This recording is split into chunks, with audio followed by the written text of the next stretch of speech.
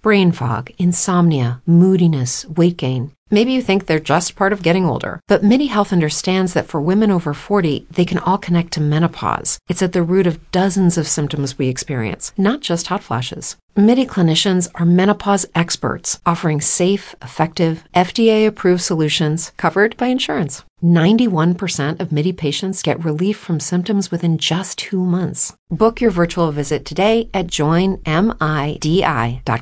If you're a woman over 40 dealing with hot flashes, insomnia, brain fog, moodiness, or weight gain, you don't have to accept it as just another part of aging. The experts at MIDI Health know all these symptoms can be connected to the hormonal changes of menopause, and MIDI can help with safe, effective, FDA-approved solutions covered by insurance. 91% of MIDI patients get relief from symptoms within just 2 months. Book your virtual visit today at joinmidi.com.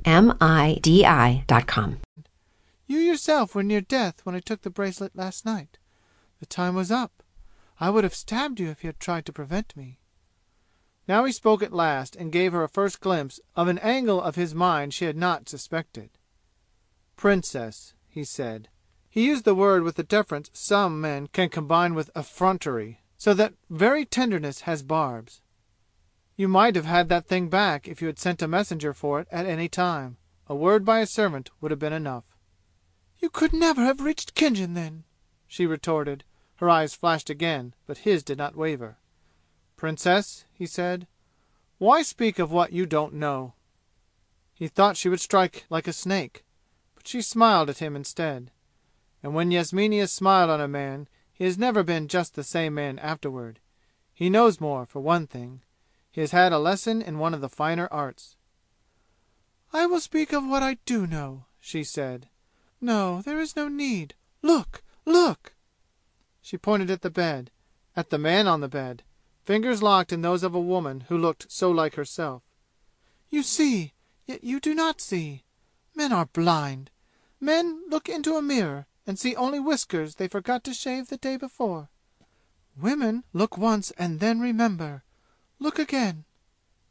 He looked, knowing well there was something to be understood that stared him in the face, but for the life of him he could not determine the question or answer. "What is in your bosom?" she asked him. He put his hand to his shirt. "Draw it out," she said, as a teacher drills a child. He drew out the gold-hilted knife with the bronze blade with which a man had meant to murder him. He let it lie on the palm of his hand and looked from it to her and back again. The hilt might have been a portrait of her modeled from the life. "Here is another like it," she said, stepping to the bedside. She drew back the woman's dress at the bosom and showed a knife exactly like that in King's hand. "One lay on her bosom and one on his when I found them," she said. "Now, think again." He did think, of 30,000 possibilities, and of one impossible idea that stood up prominent among them all and insisted on seeming the only likely one. "I saw the knife in your bosom last night," she said, "and laughed so that I nearly wakened you. Man, are you stupid? Will that ready wit of yours not work? Have I bewildered you? Is it my perfume? My eyes? My jewels? What is it? Think, man, think!" But if she wanted to make him guess aloud for her amusement, she was wasting time. Had he known the answer he would have held his tongue. As he did not know it, he had all the more reason to wait indefinitely, if need be. But interminable waiting was no part of her plan. Words were welling out of her. "I gave a fool that knife to use, because he was afraid. It gave him courage. When he failed I knew it by telegram, and I sent another fool before the wires were cold, to kill him in the police station cell for having failed. One fool has been stabbed and the English will hang the other. Then I sent 20 men to turn India inside out, to find the knife again, for like the bracelets it has its place. And that is why I laughed. They are hunting. They will hunt until I call them off." "Why didn't you take it with the bracelet?" King asked her, holding it out. "Take it now. I don't want it." She accepted it and laid it on the man's bronze armor. Then, however, she resumed it and played with it. "Look again," she said. "Think and look again." He looked, and he knew now, but he still preferred that she should tell him, and his lips shut tight. Why, having ordered your death, did I countermand that order when your life had been attempted once? Why, as soon as Rewa Gunga had seen you, did I order you to be aided in every way?"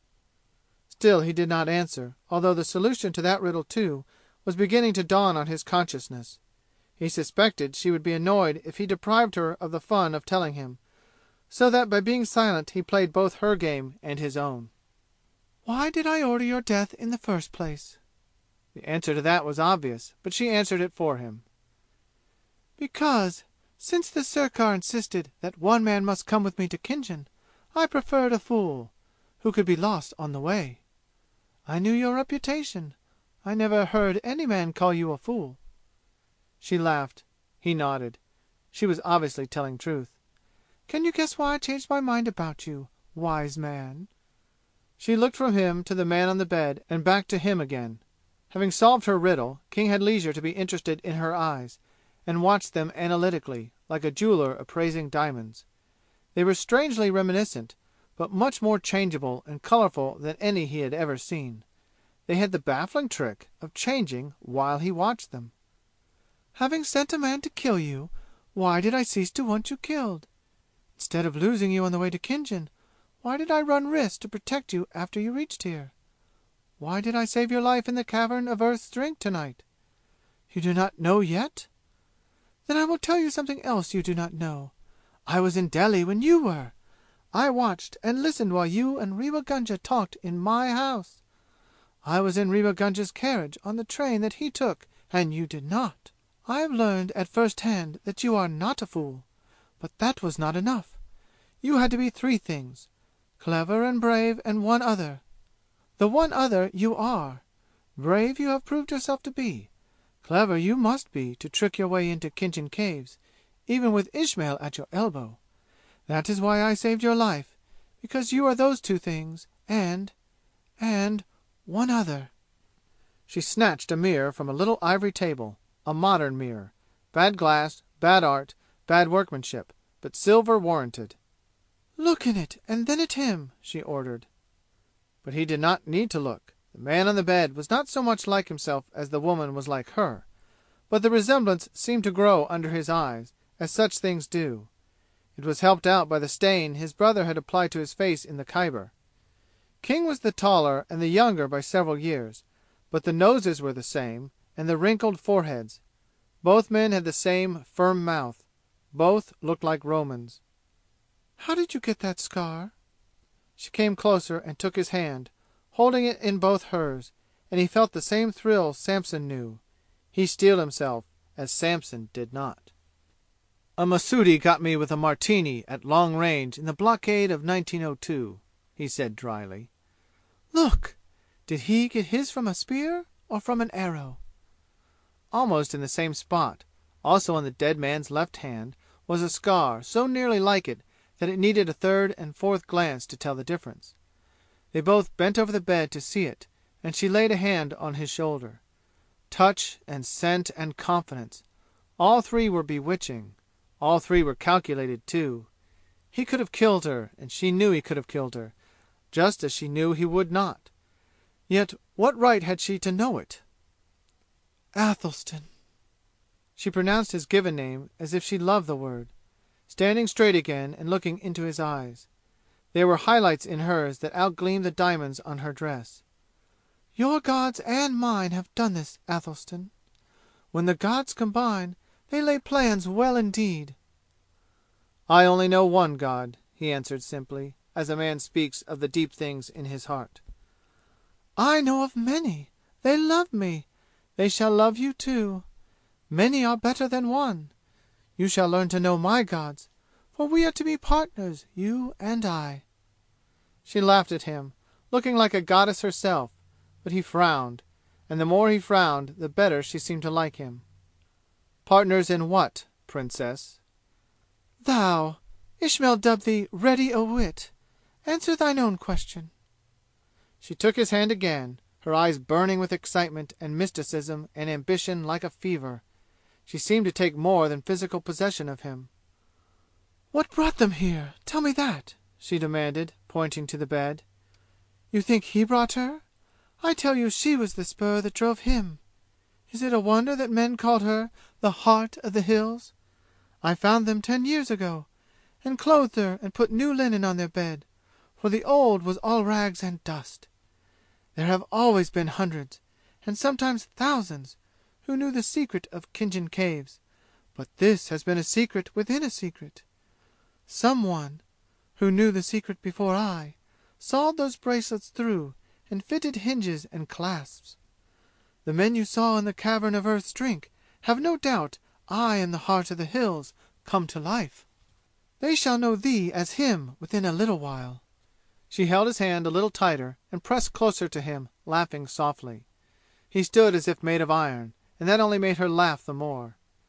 "Tales of the Heart of the Hills have puzzled the Raj, haven't they, these many years? They sent me to find the source of them. Me! They chose well. There are not many like me. I have found this one dead woman who was like me. And in 10 years, until you came, I found no man like him." She tried to look into his eyes, but he frowned straight in front of him. His native costume and Rangar turban did not make him seem any less a man. His jowl, that was beginning to need shaving, was as grim and as satisfying as the dead Roman's. She stroked his left hand with soft fingers. "I used to think I knew how to dance," she laughed. "For 10 years I have taken those pictures of her for my model, and have striven to learn what she knew. I have surpassed her. I used to think I knew how to amuse myself with men's dreams." Hello, it is Ryan, and I was on a flight the other day playing one of my favorite social spin slot games on ChumbaCasino.com. I looked over at the person sitting next to me, and you know what they were doing? They were also playing Chumba Casino. Coincidence? I think not. Everybody's loving having fun with it. Chumba Casino is home to hundreds of casino-style games that you can play for free anytime, anywhere, even at 30,000 feet. So sign up now at ChumbaCasino.com to claim your free welcome bonus. That's ChumbaCasino.com and live the Chumba life. No purchase necessary. VGW Group. Void where prohibited by law. See terms and conditions. 18+. Hello, it is Ryan, and we could all use an extra bright spot in our day, couldn't we? Just to make up for things like sitting in traffic, doing the dishes, counting your steps, you know, all the mundane stuff. That is why I'm such a big fan of Chumba Casino. Chumba Casino has all your favorite social casino-style games that you can play for free anytime, anywhere with daily bonuses. That should brighten your day a little. Actually, a lot. So sign up now at ChumbaCasino.com. That's ChumbaCasino.com. No purchase necessary. VGW Group. Void where prohibited by law. See terms and conditions. 18+.